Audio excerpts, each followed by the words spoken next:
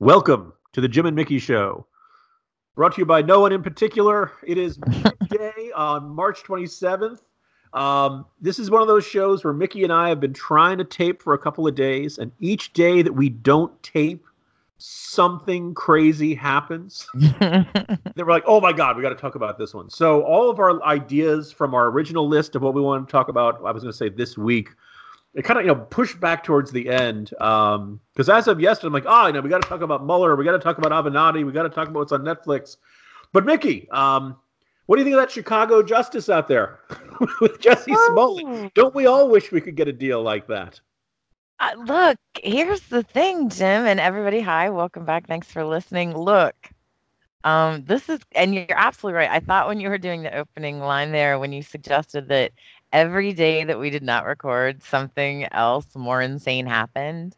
And we're going to get into a lot of that insanity as we talk about the show. But yeah, like I have to tell you, I never thought Jussie Smollett was actually going to go to jail. I mean, that's like kind of one of those like, oh, it'd be fun if he did, but you never really think he's going to go to jail. What I thought was he would get like probation and, have to pay restitutions and some kind of fine. The idea that the state's attorney general just decided to drop the charges, keep the bond money, and move on with their life is something I did not see coming. Take that one step further, and I would say that the thing I really didn't see coming was after all of this has happened and he's going to walk away scot-free minus his $10,000 of bond money that he forfeited and his 2 days where he apparently did some type of community service with one of Jesse Jackson's organizations. He's done now. And the thing about it is like, I didn't expect him to go to jail. I didn't expect any of that, but I don't think it's the right message to send that you're just going to drop all the charges. And does this make me a bad person, Jim? No, not in the slightest. And look, let's open this with, I'm totally open to the argument that Jussie Smollett, this was a nonviolent crime, and that ultimately Jussie Smollett does not necessarily need to be behind bars at any point. I'm even open to the argument that you were probably, he's already demonstrated an ability to turn things into a media circus. He's already demonstrated that he can be absolutely shameless while lying. And it's probably very likely that if this went to trial, Smollett and his lawyers would attempt to make this, try it in the court of public opinion and try to make it all about the Chicago Police Department's recent history with young African-American men, which is, let's face it, not pretty. That's so I can see the argument of we want to avoid a no. Hang on, I can understand the argument. We want to avoid a trial here. That makes sense to me. Right. Yes. But the idea of this way, presumably when there's a plea deal, there's a plea involved, which means you're pleading guilty to something. And at one point, there were 20 felonies on this. Now, maybe that was overcharged. Maybe this was, them throwing the book at him. But you figure you'd say, okay, I shouldn't have done that. I'm going to pay a fine. This whole idea that, we're going to count the community service you already did. Mickey, I'm thinking about just doing a lot of community service just to get it out of the way and to have it banked, for brilliant. when I decide to become an axe murderer, right? This is one of the craziest things I've ever seen. And I am a huge fan of criminal justice reform. And while usually it goes the opposite direction for most of the defendants, you have to understand that what we just saw happens all the time on smaller scales. Now, listen, on smaller scales, not necessarily with the same results and what have you. They're not necessarily dropping charges, but they might be adding a few. People do things for a lot of different reasons. And what concerns me is that this example, what I've learned this week, Jim, I don't know what you've learned, but what I have learned this week is that one, if I'm going to commit a hate crime, obviously do that in Chicago. A hate crime hoax, excuse me. Always do that in Chicago. And I think the other part of that would be it's good to have a lot of money and well-connected friends. Well, yeah. Here's the thing, we've always had, that's the Chicago way, right? We've always had this perception of, this is a deeply corrupt city. Forget it, Jake. It's Chinatown.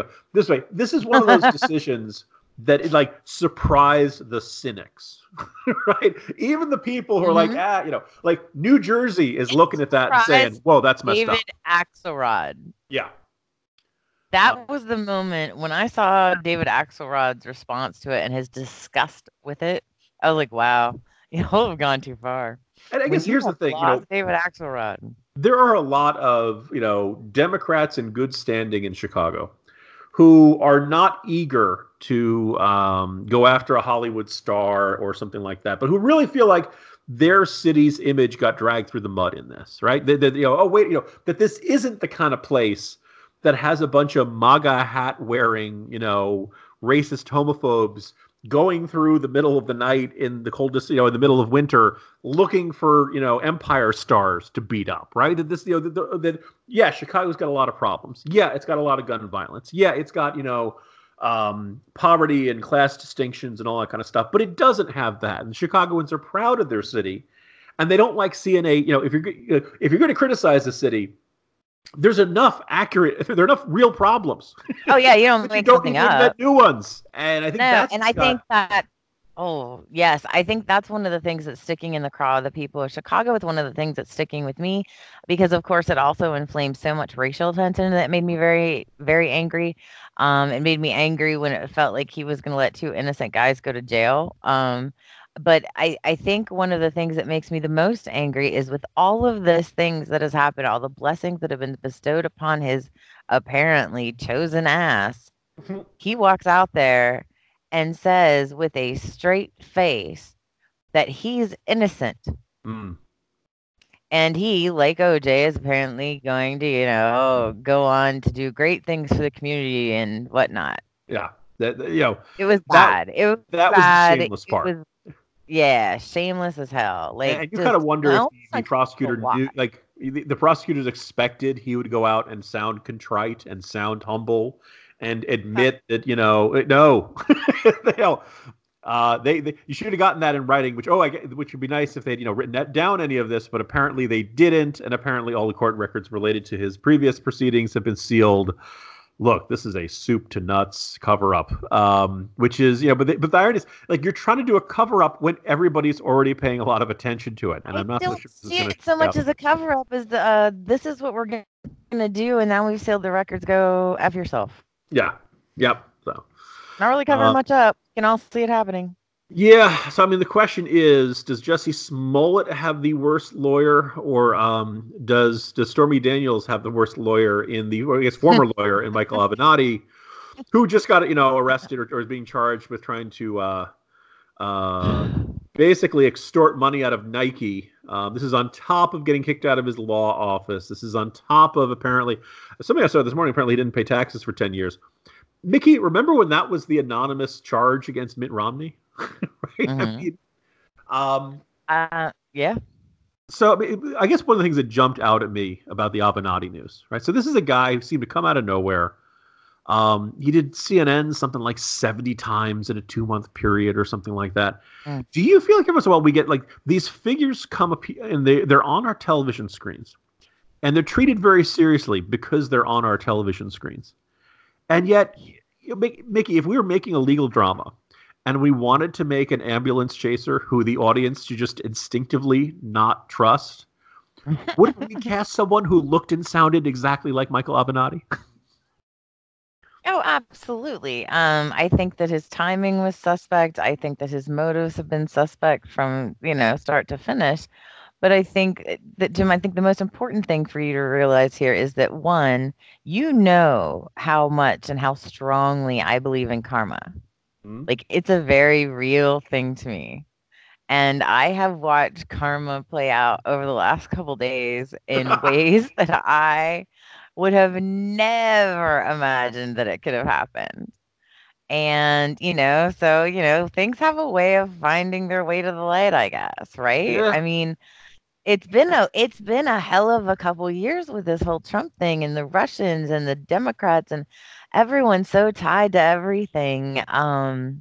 Like on a really emotional level. Mm. And there's part of me that hopes, and I know that this makes me a dreamer, Some say I'm the only one. More on that. But really, it was, just hopeful on my part that this would come out, and not today because they're still going through the stages of grief, right? Denial and anger and bargaining and whatever. But maybe at some point, some of these Russian truthers, or collusion truthers, I've heard them say, that they will realize that, like, there's better ways to spend their time, and that they like what they were being told and what they believe is really no better than the kind of things that we were seeing in Alex Jones, like, because basically people believe what they wanted to believe, right? Mm-hmm. So maybe once the proof is out there that there wasn't, like, I'm sure some of these quote sources had them, oh, well, they've got this or they've got that, and they didn't obviously have anything, or they would have been able to charge them. Yeah, I Um, loved. I still want to hear from BuzzFeed and Ben Smith about their article about saying that Eh, Trump had tell me instructed about that. everyone, Tell right? me how you feel about that, like, as a Ah, person, well, okay, because, so you're in this, you're up to your eyeballs with it, so without getting, I love putting you on the spot. But, like, as a reader and as someone who is a journalist, like, what is that? What did that story do to you, and how quickly it disappeared? What did you think about that? sure. Let me start by saying nice things to the collusion folks, and before I kick the poop out of them. Okay. So yeah, so Trump did have this weird habit of not saying nasty things about Vladimir Putin when he would be very critical and nasty and lash out at anybody. Paul Manafort worked for the pro-Russian guy in Ukraine, and he's exactly the kind of guy who you'd figure to be a potential go-between between the Russian state and the Trump campaign. Roger Stone is a weirdo. Okay. Trump was interested in building a hotel and casino or whatever, resort or whatever it was going to be in Moscow.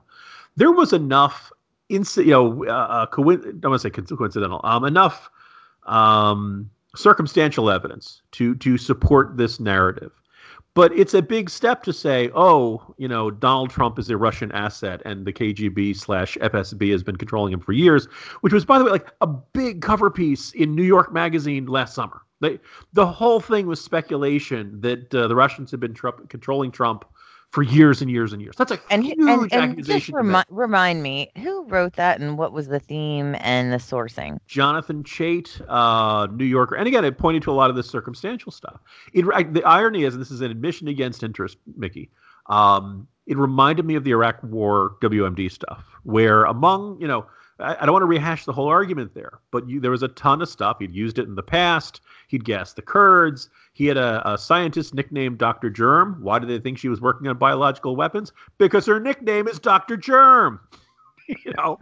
Um, You know that I'm actually a WMD truther. okay, the fact that some guys got sick after the war from exposure to mustard gas and chlorine and stuff like that. Well, And more then to the there's point, one I think other. that there are different types of chemical warfare beyond mustard gas is one of it, but I also think that part of it is, I do believe I'm a believer of it getting moved into Syria. Those allegations and reports. Also, I believe one of the British intelligence's sources was, I'm doing this off the top of my head, so if I get it wrong, my apologies, listeners. Tariq Aziz, the Iraqi foreign minister.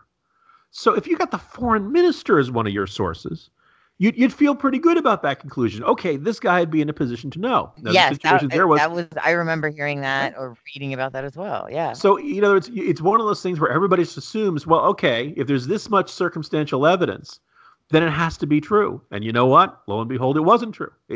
Yeah, Trump's done a lot of shady things. He's got a lot of characters around him that no other presidential campaign would have had associated with. He is weirdly amiable or friendly or non-hostile to Putin and Russia. Okay, yeah, but that doesn't mean he and Russia colluded on the campaign. And the first, a couple of weeks ago when we got that little the indictment against Stone, which said that they'd tried to reach out to, it was either Jerome Corsi or one of the other guys. Well, wait a second. If they're going through Jerome Corsi, this means there is no direct line between the campaign and that. I think it was some other guy who wrote from Bloomberg who made the assessment that, the woman who looks like Valerie Bertinelli. You know the Russian woman who had the Trump Tower meeting. I'll pause as everyone looks up the name. Um, that was the the types of people who were in they kept saying you kept seeing media reports saying Kremlin linked Russians met with the this person associated with the Trump campaign. Well, it's Russia. Everybody's like 2 degrees away from the Kremlin, and the kinds of people who were being sent were not the kind of people who were going to be involved in in a plot like this. That they were just simply not experienced enough, not prominent enough. And if you really knew Russia, that these guys were like the flunkies, the B team, the D team, And that was just but people I think wanted it to be true. Almost actually, okay, you made a truther joke there, Mickey. You know what this is actually a little bit like? Mickey? Yes. Okay. It's a little bit like the birther movement. I was there. You go. Thank you. You jumped in exactly what I was thinking. In that sense of like, I always feel like with the birthers, there is this mentality among some folks on the right that if we find this, aha, here's his Kenyan birth certificate, right? Here's the evidence that the Hawaiian birth certificate is fake. Well, then, straightforward from here, right? Well, the idea is, he can't be president. It's constitutional. He'd automatically have to be removed from office, and then you don't have to defeat him at the ballot box. It's this magic wand that undoes the whole presidency. Well, I'm sure for a lot of Democrats, if you could find evidence that Trump was conspiring with Russia, dun dun dun, you have that Perry Mason moment, and you'd have to force office, I would like to talk about this for a second.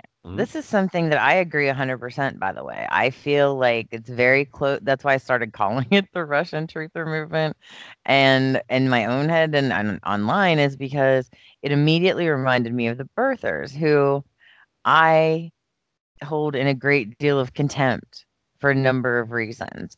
And they were fringe. They were people who were not taken seriously by the media, right? They were not taken seriously by most people in the party. Donald Trump is probably the most famous truther of all time. Agreed. Yeah. But at the same time, he's also the world's most famous troll. So you never really know where he's going with it. But I mean, on the whole, most people think that people who believe in the truth or nonsense are like the world's worst and most annoying people. Am I wrong about that? Oh yeah, no, it is a classic conspiracy theory. Now we've got people in mainstream media. We've got people running for president. On the whole, like not one freak like we got stuck with. They've got a ton. And we've got all of these people who are full on, even after the report that they have been touting for 2 years has come out. And now they're pretending like that might be compromised. Yeah, like, at what point do we say, like, look, you guys are like 1 degree from Alex Jones, step away. Hillary lost because she did not visit Wisconsin and she took a lot of voters for granted. And she's also not very likable. The end. Move on. Yeah, no, I'm sure there's some listener jumping out of the chair right now. I should step down now. No. The report has not come out yet. The Department of Justice, Barr is going through it. Yes. Well, here's the thing, there's an enormous number of Democrats and progressive folks out there who are basically betting, pushing all. The way I put it yesterday was taking all of their remaining poker chips. They've already lost a bunch, pushing them all to the middle of the table and betting that Attorney General Barr has somehow misconstrued, mischaracterized, or just outright lied about what the Mueller report said. Now, if his 4-page summary that he put out had some sort of, serious contradiction, Mueller would just go out and hold a press conference and say, well, actually, no, I didn't find A, B, and C. I found X, Y, and Z, and Barr is lying about it. And that would be the end of Attorney General Barr, right? I mean, right. So, I mean, is it possible Barr shaded things a little bit this way or underplayed something? Or I suppose, but we know this report's got to come out at some point. You are so much of a squish. Me? You give yes, you are giving them way too much benefit of the doubt. Look, the bottom line is this. Like, if there was something criminal, these people have been coming out celebrating. There would have been champagne popping. And what it would have meant, Jim, is that in some way, the Russians put our president in power. Yeah, that's a good point. But that would have been cause for celebration in a lot of places, including mostly the newsrooms. And that's really problematic to me on many levels. But here's the real thing: it should have been a celebration that wasn't the case. Yes, And and instead, it immediately became, well, if that's not the case, then this'll happen or that'll happen. Like, we're over it. this is And where at you lea need to play REM's "Everybody Hurts" amongst a montage of people looking forlornly out the window as it rains. well, I'm trying to now think of an appropriate theme song for the time in which we are currently dealing with these people, and there's that song, I believe it's by, it's one of the Eagles who sang "Get Over It." Yeah, And then, of course, there's always Frozen's famous "Let It Go." Like, I'm down for either one of those right now because, like, this is crazy. mm, This is craziness. There are real things going on in the world beyond this, and of course, you'd never know that if you watch cable news. I don't watch cable news often. I've watched recently just to watch the meltdown over the craziness that has happened.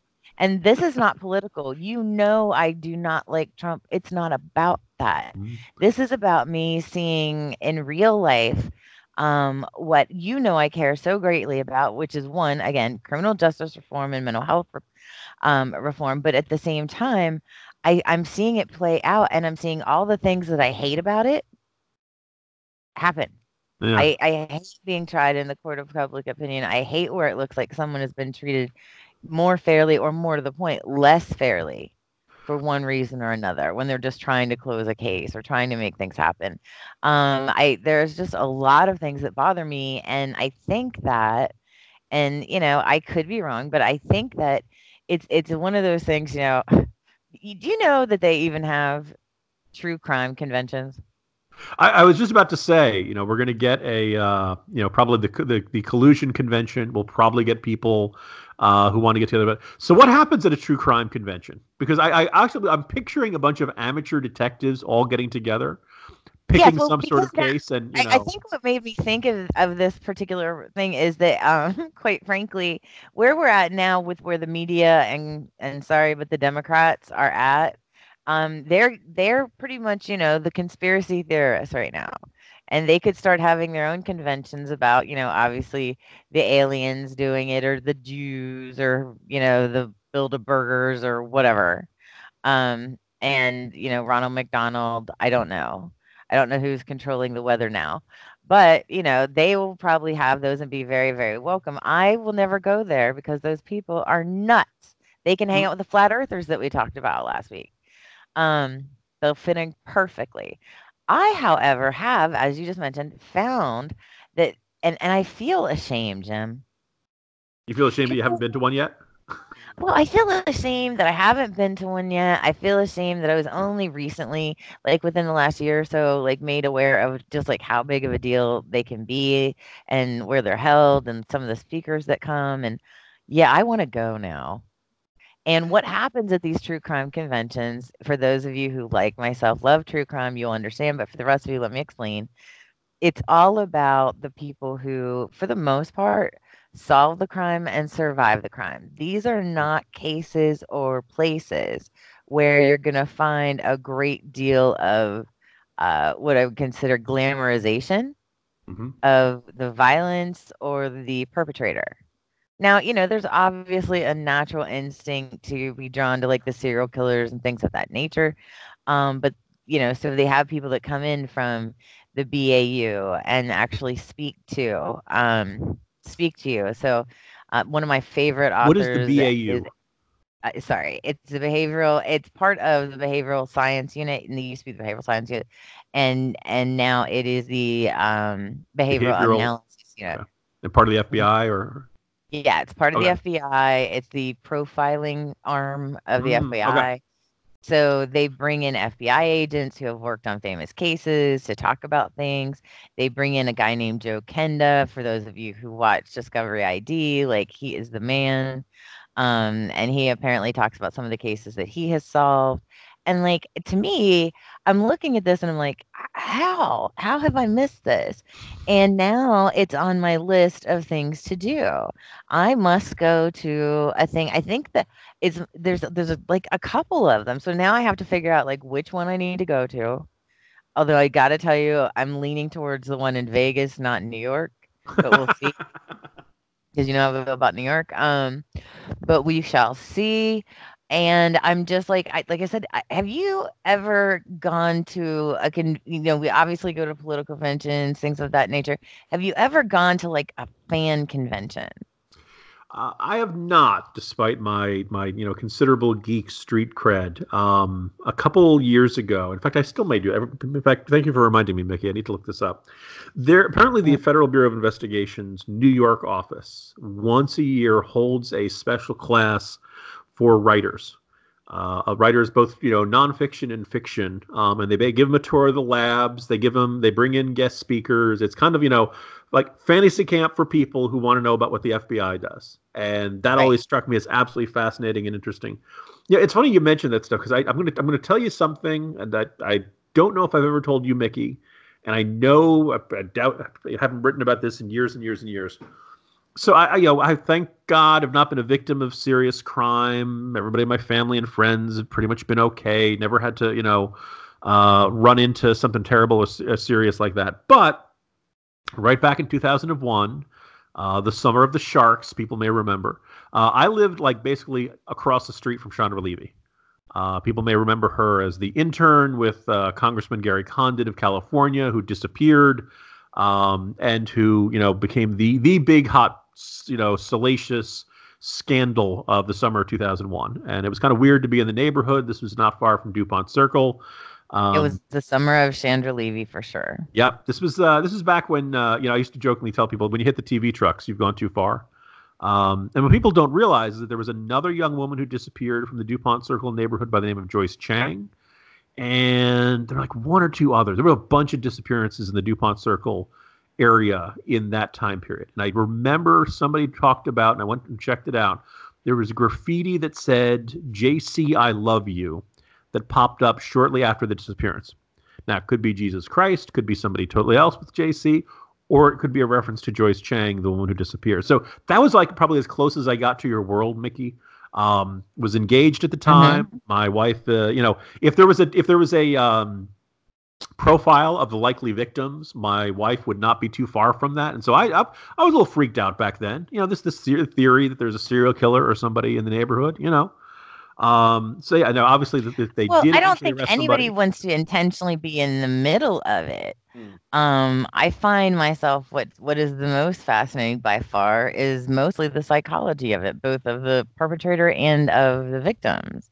mm, And I've said this before, but one of my favorite shows is Evil Lives Here because it talks about people who live with murderers and their family members and they had no idea.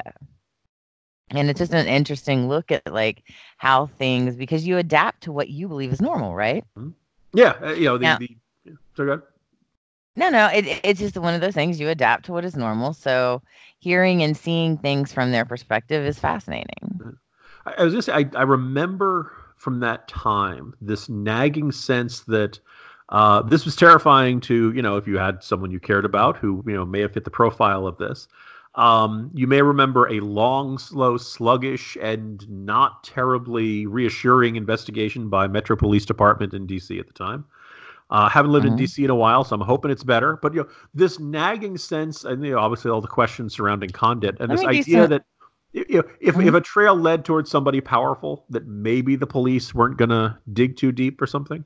Perhaps it ties nicely to our Smollett discussion from earlier in this podcast. Yeah, it does, and also there's now a documentary out about that, and I have not had a chance to watch it. So maybe I will check that out for our listeners next week, the Chandra Levy situation, in case because one of the things that I have done since we last spoke was I sat down and decided I'm gonna watch one episode of the disappearance of Madeline McCann or McCann, or I say it wrong, but I think it's McCann.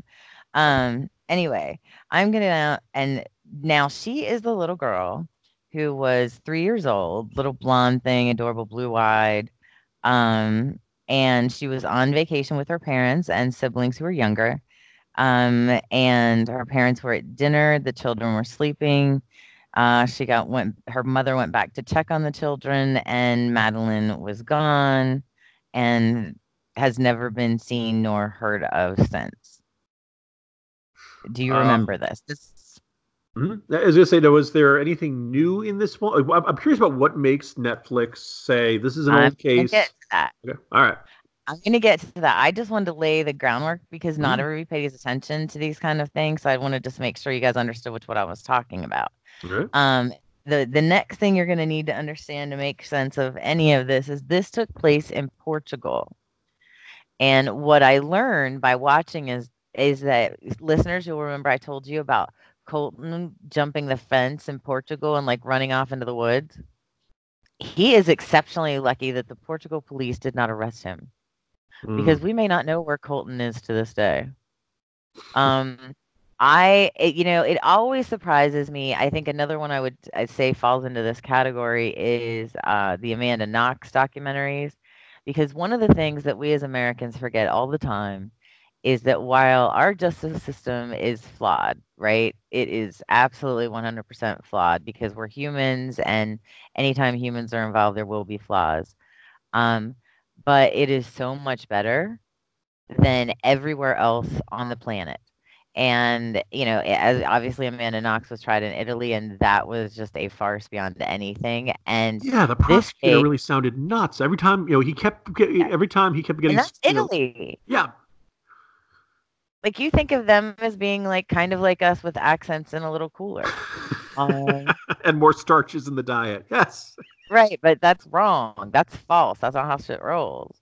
And what I found out is is Portugal and is not it have anything to do with us or even, to be fair, even most of Europe.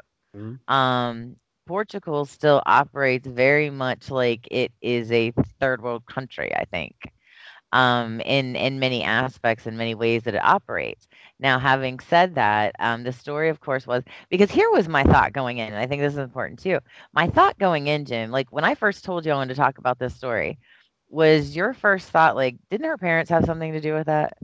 Yeah, I mean, it's easy to have these missing children cases kind of blur together, but to the extent I Yeah, like do when I remember that say one, that yeah. case, when I say that case, what do you remember about it?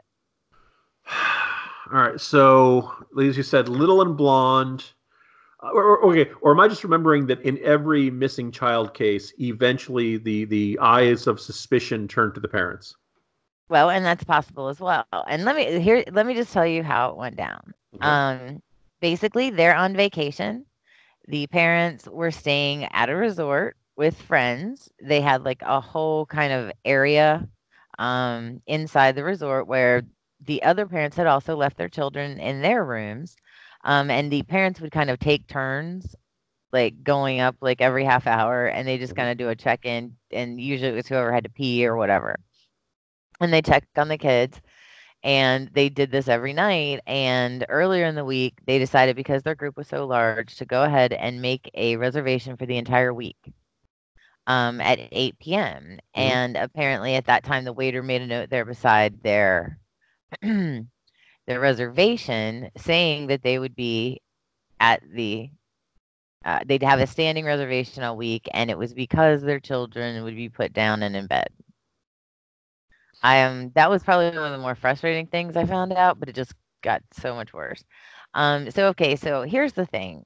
This child at some point in the evening, there was one woman who went and checked, there were two men who went and checked, and then her mother went and checked, and her mother was the one who found her missing. They are not sure like the actual time, like they have a time Mhm. frame in which that she went missing, but they have no idea when she went missing, and there has literally been no credible sightings or information since. The the parents initially got railed because they said, "Oh, they were having dinner and their kids were sleeping." And like Yeah, but one, they were inside a resort. Let's start there, right? Mm. So they were inside a resort. And two, and this is really important, like the place they were eating, and this is because they're inside there, was literally across the pool. Mm. So it would be like, eating out in the yard basically, and your kids inside sleeping. Like Yeah, this is this is not not they're far away and the child's wildly unattended and things like that. You know, okay. And sorry, go go ahead. ahead, go ahead. If Well, as you're there's so much, so if you okay. want to speak on this, that's good. But we can keep going, and then you can just stroke out all at one time. Well, the other thing I'm wondering about, what a wonderful metaphor. The both this and the Amanda Knox one you mentioned, but the Portuguese police, you mentioned the Italian police. Look, a really high profile missing persons case. Besides being every parent's nightmare, it's got to be one of the toughest things you can handle as a police force, right? And you're going to have, huge. There are probably not a lot of police forces in this country or around the world that are Jim, I'm going to used. ask you to hold that Sure. thought. Okay. I'm just going to go ahead and ask you to hold that thought till a little bit later in the story. Okay. And I think you'll see why here in a All minute. right.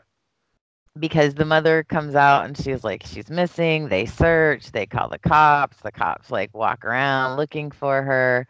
People are in and out of the apartment, of course. And by the time like I guess what we would consider like, I don't know, the FBI guy. I don't know. I don't know what the hell he is. He's the head cop person. Okay. They had to bring him in from like he's kind of head of the area. They had to bring him in. Now, here are some things you need to know about Portuguese law that I had no idea. One, there is no law. Don't talk to these people. Don't get near them, and certainly don't go into custody if you can avoid it. They're not to be trusted because the places that people are in Portugal that Americans and specifically Europeans care about Mm-hmm. are all tourist destinations. And their number one goal is to make sure this doesn't become a problem for tourism. Mm. And that is where their loyalty lies above all else. And I think that's really, really important. Initially, people were trying to be helpful and they were like, "Hey, this is, just at least to try to form a timeline, right? Mm-hmm. Like there was, I saw him here, I saw this there, whatever, whatever. All of this is happening. The parents are frantic. They're on TV every night, like begging for, if there's something going on, whoever, just bring her back, bring her back. One of the things I did not know about the Portuguese government was that, and law was that if you are named as a suspect or if you are involved with the case, you're not allowed to talk about it at all. Like, at all. To the press, to anybody. And if they find out that you do, or obviously if it's aired that you are saying something about whether it be the investigation or anything else, Or say a you will go to denial. Right? right, I mean, exactly. Yes, though that's absolutely what it is. You can't go on and even like deny your involvement. Like literally that can get you 2 years in jail. And there was no reason to believe at any point that these people would not have thrown these parents in jail because ultimately, when they didn't come up with a suspect right away, suddenly they brought these dogs in who supposedly like were cadaver dogs and whatnot. And I need to tell you, as someone who watches a great deal of these things, this was one of the biggest farce of supposed quote evidence I've ever seen in my life. It didn't happen the way they said it happened. I don't know what happened to Madeline, poor thing, but it didn't happen the way they said it happened. mm. And they immediately blamed the parents, brought them in for questioning.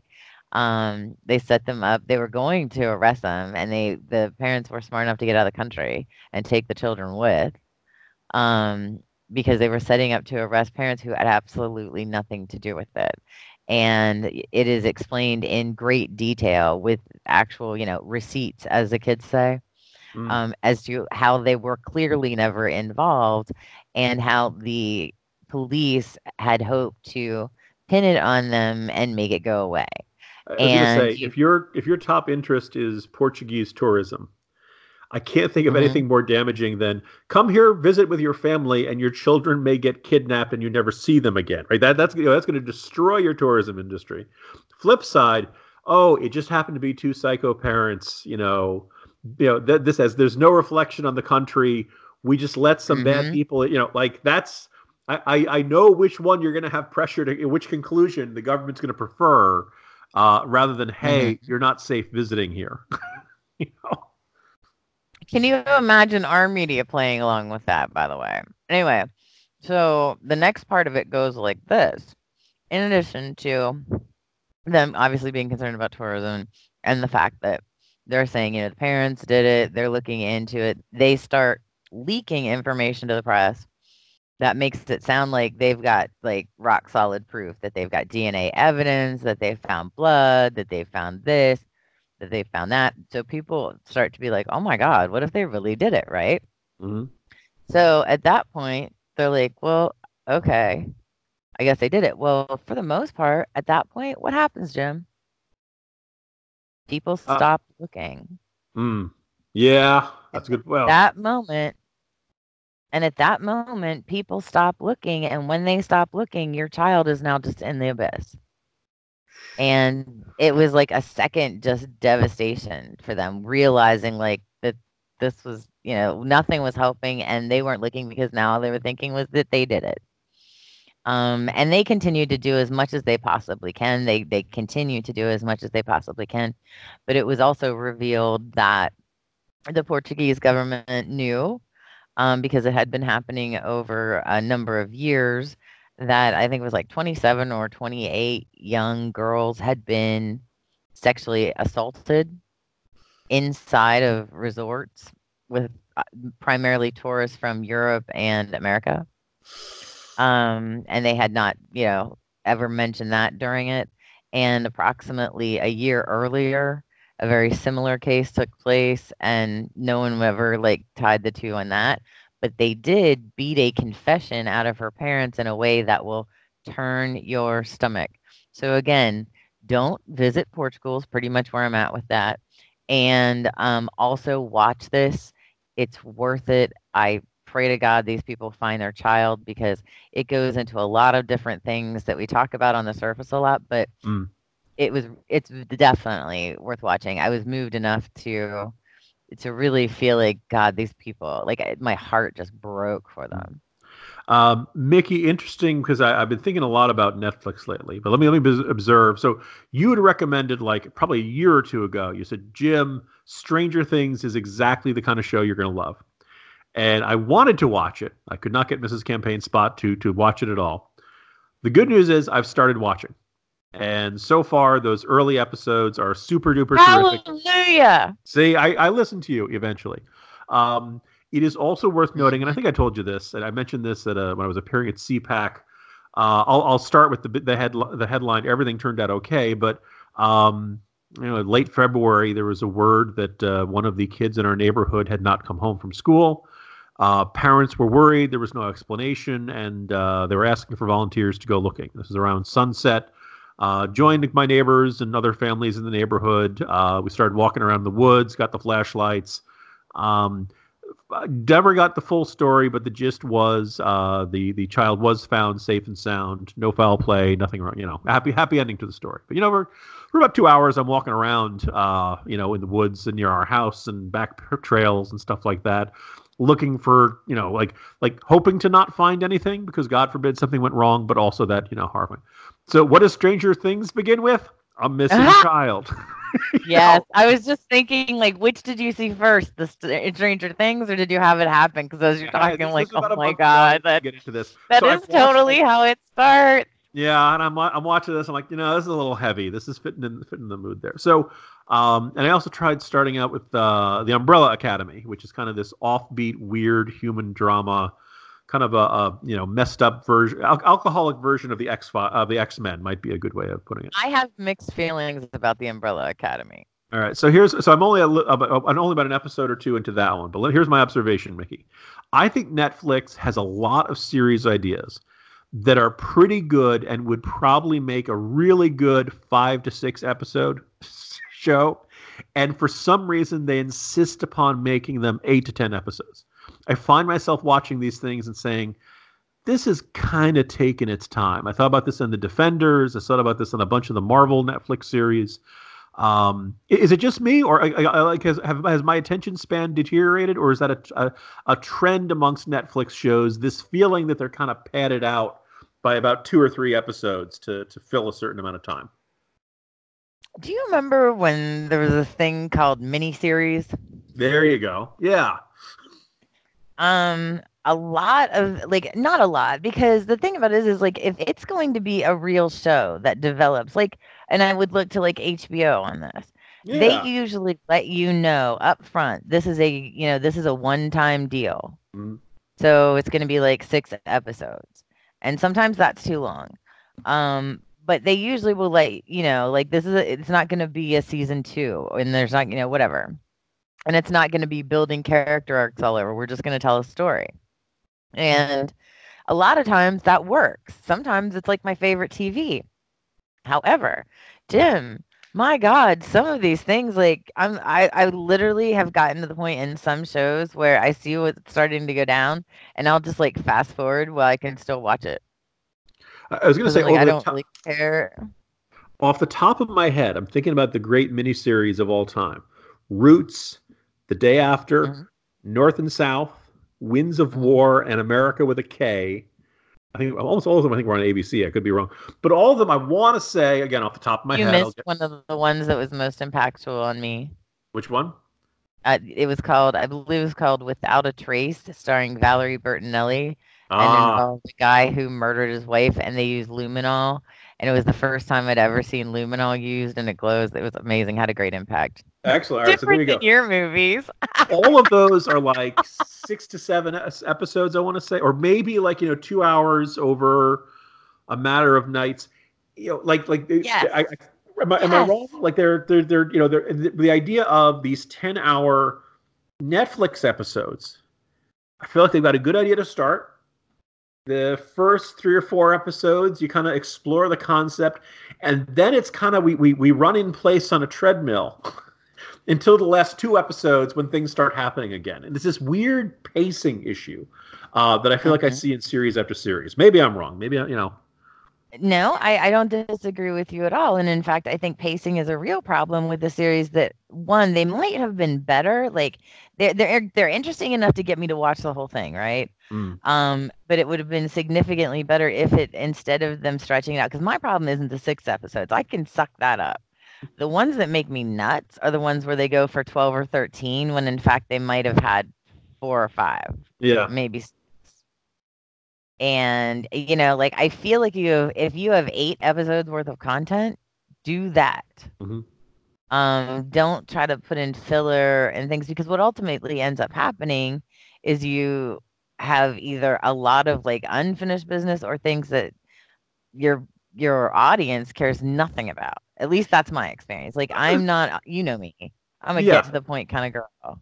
When you reach this point of pacing, particularly, I guess, if you have this idea of it being bingeable, right? And you want to have something dramatic happen at the end of the episode so that people feel an intention, next episode beginning in 10 seconds, 9 seconds, that they don't get up from their television, that they keep on watching. And maybe what part of the problem is, one of the advantages of episodic television is you watch an episode, it has a beginning, a middle, and an end. And then at the end, they roll the credits. You feel satisfied. You saw a complete story. In bingeable television, the whole point is to not end the story when at the end of the hour or however many minutes this is, because you really want Fascinating. people to continue on the next. So your natural breathing points, your natural point of breaking up the story, happen in the middle of the episode instead of at the end when you'd probably be okay, roll credits and I can go off and do something else and come back to watch the next episode next time. Mhm. No, that's fascinating because, my friend Christiana, has very strong feelings about that type of thing. Mm-hmm. The need for it to be broken up, the need for the pacing, like, you don't wanna watch everything all at one time. But we also have discussed on the one of her favorite shows, if not her favorite show, was Law& and Order, and she loved that because there was no, like, overarching story that you had to pay attention to. Mm-hmm. If you sat down and it was on loop, you could watch a show from beginning to end and know a story and be finished. You didn't have to be invested in what had happened before or after. And now, like, that is exactly what you're looking at with these Netflix things. You absolutely, like, you can't just like turn it on and know what's happening. So it's good in one way, but in the other way, it's also becoming this show. Like, it's basically a series, right? Yeah. And so is it that then do they start to lose their sparkle, shine, and novelty, which is what I think is happening with not with Netflix and Prime specifically. I think that they're putting out a lot of content. Mm. It's just not very good. Like, Yeah. there are like a handful of great things, but they're putting out a ton of content, and most of it's really bad. More than half of Netflix's content is now original, which on the one hand is a testament to it. And that, I mean, the old days of HBO, it was showing movies and Showtime and Cinemax or Skinemax, I guess is what they call it. All that kind of stuff was okay. We're mostly going to show you movies that were in the theaters a little while ago, and they gradually dipped their toes into their own original programming. And so, on the one hand, it's a mark of maturity, but I think you're right. It's almost the other thing, which is also increasingly clear. We've talked about this on our podcast a couple of times. This ever advancing, like Netflix has become a success, so every Hollywood studio wants to do its own version of it, which means you're going to have Disney streaming soon. DC has one. I'm trying to think off the top of my head. I know there's, plus you've got Hulu, you've got Sling, you've got Amazon Prime.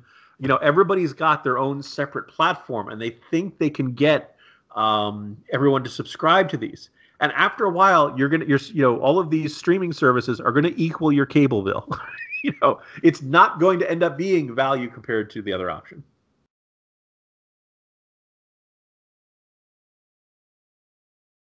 Mickey?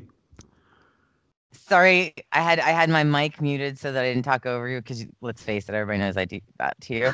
But like that, but then you go quiet, and my nagging fear is, darn the connection between our two. Yes, places. no, okay. To bring you up to what I was saying before I realized that I was muted is that you sound like you are living in my house and welcome to my world. And I say this because I'm now having this conversation with Mr. Bias because he's like, pick one or whatever, because he's like, basically, you've got to have all these cable things, and then you have to have all of these things, and Amazon and Prime and Hulu, and of course, and then you also have your Xbox fees and whatever. But what I'm saying is, like, it's now, if you bundle all that together, as expensive as my cable bill. And I kind of wonder if Or you're it's getting close, I should say. If you're a creator and you want to create a show and you think you've got something spectacular and you want to see it reach an audience, I wonder if you're like, well, I mean, I understand network television is not as prestigious as it used to be.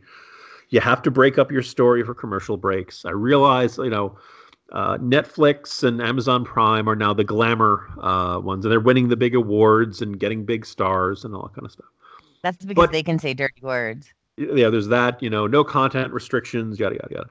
That at some point, though, right, if the audience gets too fragmented, right? If you're on Amazon Prime, you're only going your potential pool of people who can see it are the people who subscribe to Amazon Prime. If it's on Netflix, then you can't reach all these other, and they're apparently doing a Star Wars TV show for what Disney's going to do. Am I intrigued? Sure. Do I want to have to subscribe to a separate thing?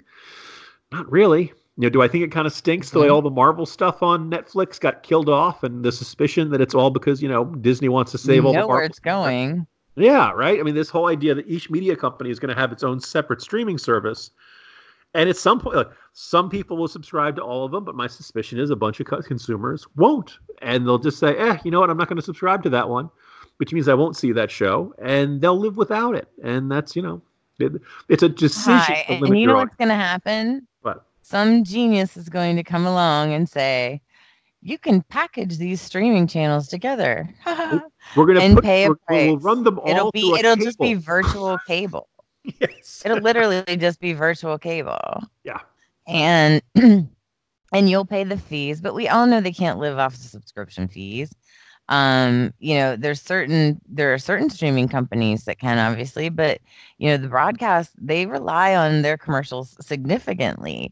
And I just think it's really interesting, like, some of the things you said that are kind of accepted as just fact, which is that, if you're on a Netflix show, it carries more weight, or that and the thing about it is I think it does in the circles of people who, um, give awards and like to read the New Yorker Within the and industry. things like that. Yeah, like variety readers Mhm. probably care about that. But I think for the general public, you're still like your viewing public is significantly higher on any broadcast show. Oh, So your notoriety and notability, you have to be in like the number one Netflix show for people to even have an idea who you are. yeah, and Whereas it's not the same with broadcasts. I kind of And I'd like wonder. to point this out. This is of course, my the love of media and how I appreciate how it operates and works so much. And spent so much of my life in it that I think that comes from my appreciation, that I do feel the need to defend it sometimes, because I think people have a little bit of a misunderstanding of exactly how things work. I was going to say the advantage of broadcast, and people have argued about how accurate the Nielsen ratings are for a really long time. For a long time, it was people writing in books trying to remember what they listened to on the radio or what they watched on television. But Netflix generally does not release a lot of its data of how many viewers shows have. Like if it's really good, they'll release it. And if it's not, they'll just say it was a hit and not go into any specific numbers. Correct. Um, and on the one hand, Netflix is only going to make decisions based upon its own judgment of what's attracting viewers Best and what's interest. attracting But that remember when was Well, Michelle yeah. Wolf's show, right? Her show got Yeah. canceled, and everyone was like, Mhm. "How could they? It was such a great it was not to the taste of you or I." Um, but my attitude had always been like, man, Netflix doesn't release numbers, and I can't imagine Michelle Wolf's show was terribly expensive to make, right? You need to buy a desk, pay her, and pay the cameraman, and maybe some Mhm. graphics and stuff like that, right? This was not expensive special effects and big cast and Well, lots my of guess music. is someone else actually either I don't even know if they've actually produced the show or if they just picked it up after production to run it, see how it went. But the thing about it is, with a show like that, the beauty of Netflix, even though up until this point they've been able to avoid telling anybody, because they're not they're not going after advertisers. They don't need to tell Yeah, people. they do. But the most important thing is, so they know probably more accurately than anyone Mm, about who is watching their shows, movies, and when, where, which one's logged in, what happens when you log into any of these streaming services. Who's watching? Is mm, it you? Is it your kid? Is it your wife? mm-hmm. And So again, they yeah, this. know, like, they've got all your data. And again, like I said, I'm not a hater of even doing that. Like, whatever, I don't care. I'm old. I'm sure that my data has been sold and used a million times. Mm, I'm not sure how much I care about it anymore. But what I am saying is, like, they know what you like, they know how to give it to you, and they've put it in a position also, though, where like they have kind of elevated themselves, because if they have one hit, man, they go crazy, right? mm. Oh Like, yeah. because it is a big deal to them, and it is a big deal for the industry, without a doubt. Again, I just don't know where the average viewer falls on that. I have one friend who does not watch any broadcast TV, who's into TV. 'Cause, there's a lot of people like, I don't watch television. That's fine. I don't even Whatever. I own don't a care. television. I don't own a television. Fine. You be that person. But I have one friend who does not watch broadcast TV except for sports. He just won't do it. He finds it to be cheesy and formulaic, and it just bothers him for a million reasons, but he's a weirdo cancer like you. But anyway, having said that, he watches HBO, he watches Netflix, Hulu, like all of that, and he's really a snob about some of the things that he watches, and I've asked him about it. And he obviously feels like he's kind of above it. He's above broadcast television, and it makes me giggle because I'm like, I've watched the crap that you have suggested to me, and like some of them are really good, but some of them crap too. They just happen to not have commercials. And I don't know if that's the trick of it. Like, hey, it's just you get to actually watch a 42-minute show without a commercial, But for me, there's something, I just like good content. I don't care if it's on broadcast or HBO or on some streaming service. Yeah, and Lord knows there have been a bunch of shows both on HBO and Showtime and all of that that are actually, that were a little pretentious, that were kind of running on this, glamorous image, and that didn't actually. I think so. Let's just say the quality was debatable, to summarize that. By the way, so in light of that, I was kind of, we're thinking back to what's now on basic cable, since now that there's no longer any history on the History Channel, no longer any arts and entertainment on A&E, no longer music on MTV. Doesn't MTV have like the teen pregnancy show now? Yes, yes. MTV has had the teen pregnancy show, and it is called Teen Mom. And now there's like Teen Mom 2, and there might even be one called OG Teen Mom. Mm-hmm. And it's given me a great deal of thought. Not just that show, by the way. There were several other shows that kind of popped into my head because I realized, like, generationally, things are changing. And I thought it would be something interesting to talk to you about, interesting to discuss with our listeners and get their feedback on it. Because when you and I were younger, right, we were Mm-hmm. of the generation that especially as a girl, and probably as a boy too, you were being warned constantly. What were you being warned about? Don't get pregnant, right? Oh, Don't get pregnant. if you looked at a woman for too long, you would make her pregnant. Yes, Yes. And some of us even knew, about sex too, Jim. But but at the same time, we were told, like, if you get pregnant, it'll ruin your life, right? Like, that's the worst thing that can happen. Your parents will be so disappointed in you, right? Like, it would be the worst thing. And I knew and have had friends that got pregnant at a very young age. Some of them chose to abort. Some of them chose to give their child up for adoption. Some of them chose to have the child and continue to raise it, because that was how our generation operated.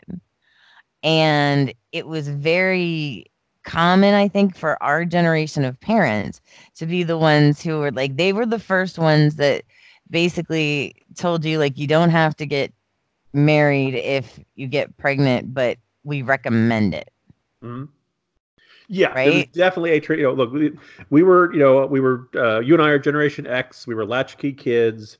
The AIDS was coming along, making helpfully explaining to you that if you have sex, you will die. Mhm, Be uh-huh. afraid, and Absolutely. also, pregnancy of the end of the world. Um, Mhm, and also, but there was also this, at the same time, pop culture was becoming it was the era of Madonna and more sexualization in media and all that kind of stuff. All of this is going on at the same time and sending some extremely mixed messages. Um, during pelting us with all of this and helping us try to navigate through all this stuff. But I mean, all in all, it feels kind of innocent compared to compared to what's out here today. Am I wrong? well, it Or feels a little innocent, but more to the point, it also feels a little more understanding and acceptable. yeah. Like, I am not an expert on any of this. What I am thinking, though, is what I'm seeing is that girls specifically now, it's no longer necessarily like the shame of the family. There's still going to be families like that. Mm. But on the whole, if you, find yourself with someone in your family that has become pregnant unexpectedly and out of wedlock, like, we don't send them off to convents anymore. Yeah, the shun them is no longer the well. This is the best possible solution. Right, like, they go Punish to school them. up Yeah, and they go to school up until the time that they give birth, and they can go to college and have, daycare for their kid. Like, I think it's a really positive message, though, and this is why I wanted to hit on it. Um, I think it's an exceptionally positive message because while we can always teach abstinence, we can always teach to use the best type of birth control available. Accidents still happen, and more to the point, sometimes absolute failures happen. Like, you could be using the proper birth control, as someone I know has had happen, and still end up pregnant. So there's a lot of things that can happen, and people are always talking about, freedom of choice, so to speak, right? Mhm.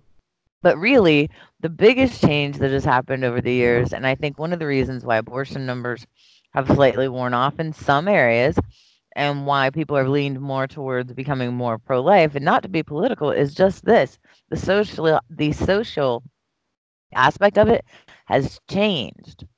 Like, if a child comes home now, tells their parents that they're pregnant, it doesn't mean that they're going to be ostracized. Hell, it doesn't mean they're not going to prom.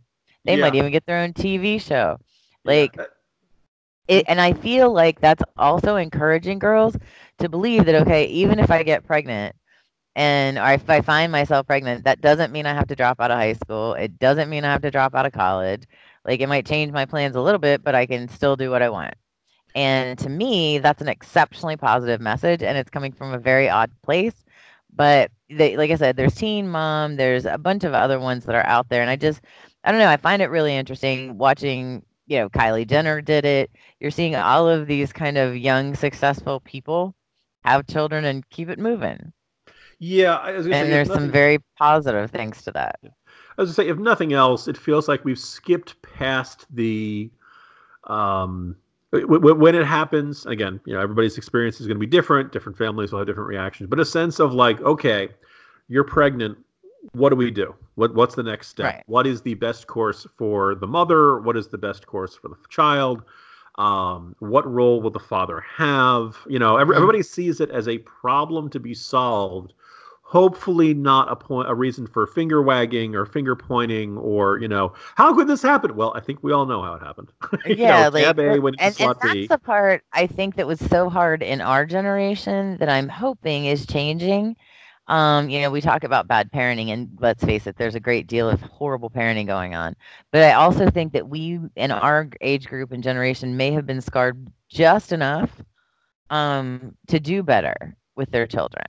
Because I think that, we had such issues with our parents and the fear of, and it caused all kinds of, let's face it, Jim, our entire generation has trust issues and issues with relationships and commitment. Like, that's the best thing I can say about Gen X. But at the same time, I think that, if you are in this newer generation, maybe you're seeing something a little bit different. Yeah, and I think that it is interesting that if you want to say, here we are in this era of these, you and I enjoy making fun of millennials as much as the next generation Xer, maybe even more. But Mhm, the abortion rate does go down year by year. That in fact mhm. the sexual rate of sexual activity amongst teenagers has dropped. Other than marijuana, drug use has dropped. Other than I believe teen smoking is down pretty dramatic. There were a whole bunch of numbers and indicators that actually said, for all the things, these young people today, they're actually doing okay. That in fact, a whole bunch of problems or big Mhm. problems when you and I were growing up, drinking Aren't really comes to problems mind. anymore. Yeah, they're Mhm. moving in the right direction, which is a good sign. And I think that there's something to be said about that, and I do believe it has a great deal to do with the rate of it, like, the the acceptance of the parents and the tolerance of the parents. Now, some would say that in some cases they've gone way too far, and that's how we end up with bratty children. But I would also say that some of us went just far enough and have ended up with children who are uber tolerant and also super respectful and open doors and say, yes, ma'am. And so it can be done. Yeah, no, I was going to say, I And I also told him that, all women were liars and all they wanted was his sperm when he was in high school. But, whatever. This has been parenting with Mickey, our new sub show. We're going to launch. No, Look, you he know, it's turned out great, so enough. it's interesting because my older son is now getting to the point where they've got their family life classes and things like that, and these are, um, Mhm. you want to teach your kid. I want to teach my sons, everything appropriate to be responsible. I want to teach them to be gentlemen. I want to teach them, right and wrong, but also a recognition this is a world in which the standards and is are changing very fast. And this kind of the sense of right. So how do you stay true to your values, stay true to who you are and what you want to be, um, but not necessarily be out of what I think was a I remember thinking back to, and I wrote a little bit about this in heavy lifting. In all of the health classes we got, Mickey, I don't know if this is how things were for you. Like don't drink, alcohol is dangerous, and thus there was no real explanation of, well, why do people drink, right? Why Correct. do Yes. take drugs. Why do people have sex? All of these things do it because they make you feel good, right? At least on the Right. drug stuff, I have to speculate. But yeah, speaking for one of us. And Yes. so this idea of this, there's a little bit of realism of, so now I can say to my kid, hey, you know why people drink a lot? Because, like you're trying to forget your problems and you feel good, right? All of a sudden everything's hilarious. And Um, sometimes you just want to relax with your friends. yeah. And so And this, it's I a feel like social we're more lubricant. forewarned and more forearmed if you have a fuller picture instead of stay away from demon rum, that kind of all No, or absolutely. mentality. Yeah, now again, it's I don't remember it being called demon rum, but because of course I was raised by Puritans, um, all alcohol was bad. Mm. So, I'm assuming that people around you had wine or some type of drinks. Like my dad had a beer maybe 3 times a year, and my mother never drank. So, yeah, Mm. like I sometimes I look at that and, do the whole nature, nurture, perhaps there was a mess up at the hospital. I'm not sure. So, speaking of parenting, and since we're approaching a good wrap up point for this week's program, you're close to a new addition to your family, Mickey. But I Mhm. understand that the previous edition is in a competitive, high stakes contest that we must call attention to before we wrap up for the week. Yes, please. Thank you, Jim, and thanks for, listening, guys. Look, here's the thing. Please go and vote for my furry little friend nephew. He is, the most adorable dog in the world, and you'll see pictures of him because 'cause I'll post them, and if I'll post them more pictures, the more votes that he gets. So, please go vote. I'm gonna put the links up. It's for Richmond Magazines.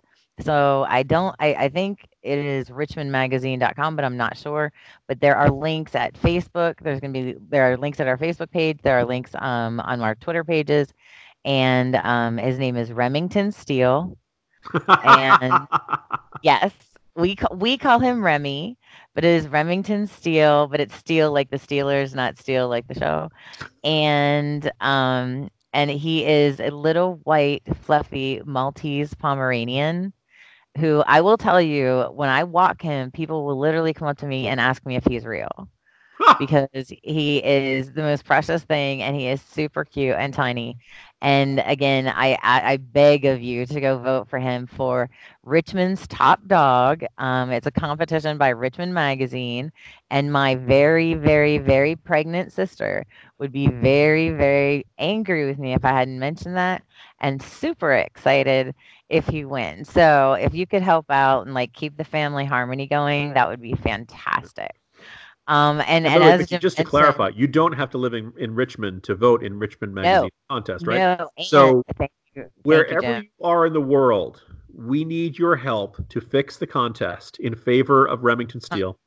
We Correct. intend upon using every unfair advantage we can get to help Anything we can get, yes.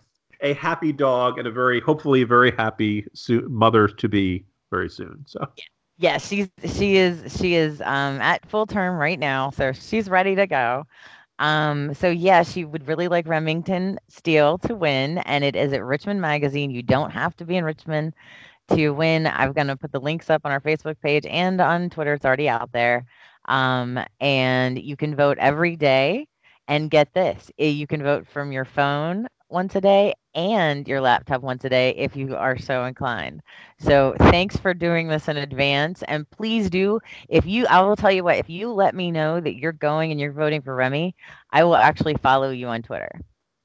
there you go. For those of us who are already being followed by Mickey on Twitter, it's not quite as sweet a deal, but you know what? We should help out. Help out Mickey and her little dog too. There you go. Thank you. Thank you so much. And also keep my sister happy. So, again, thanks so much. And as Jim mentioned, we've gone a little long today, but you know what? There was a lot to discuss. So, thank you so much for being with us this week. Hopefully, we'll be back next week. We're getting better at this, at least kind of on the regular here a little bit more. And you can always find us at soundcloud.com/Jim and Mickey Show, at facebook.com/Jim and Mickey Show. And of course, excuse me, You can find us at iTunes. You can find us at really anywhere that you listen to podcasts. Please do go up and subscribe so that you never miss an upcoming episode. Since we've been a little all over the place, even better. And please, if you like what you hear, leave a comment and share with your friends because, you are the reason that we do this. Thank you so much for listening. I'm Mickey White. He is Jim Garrity, and you're listening to the one and only Jim and Mickey Show.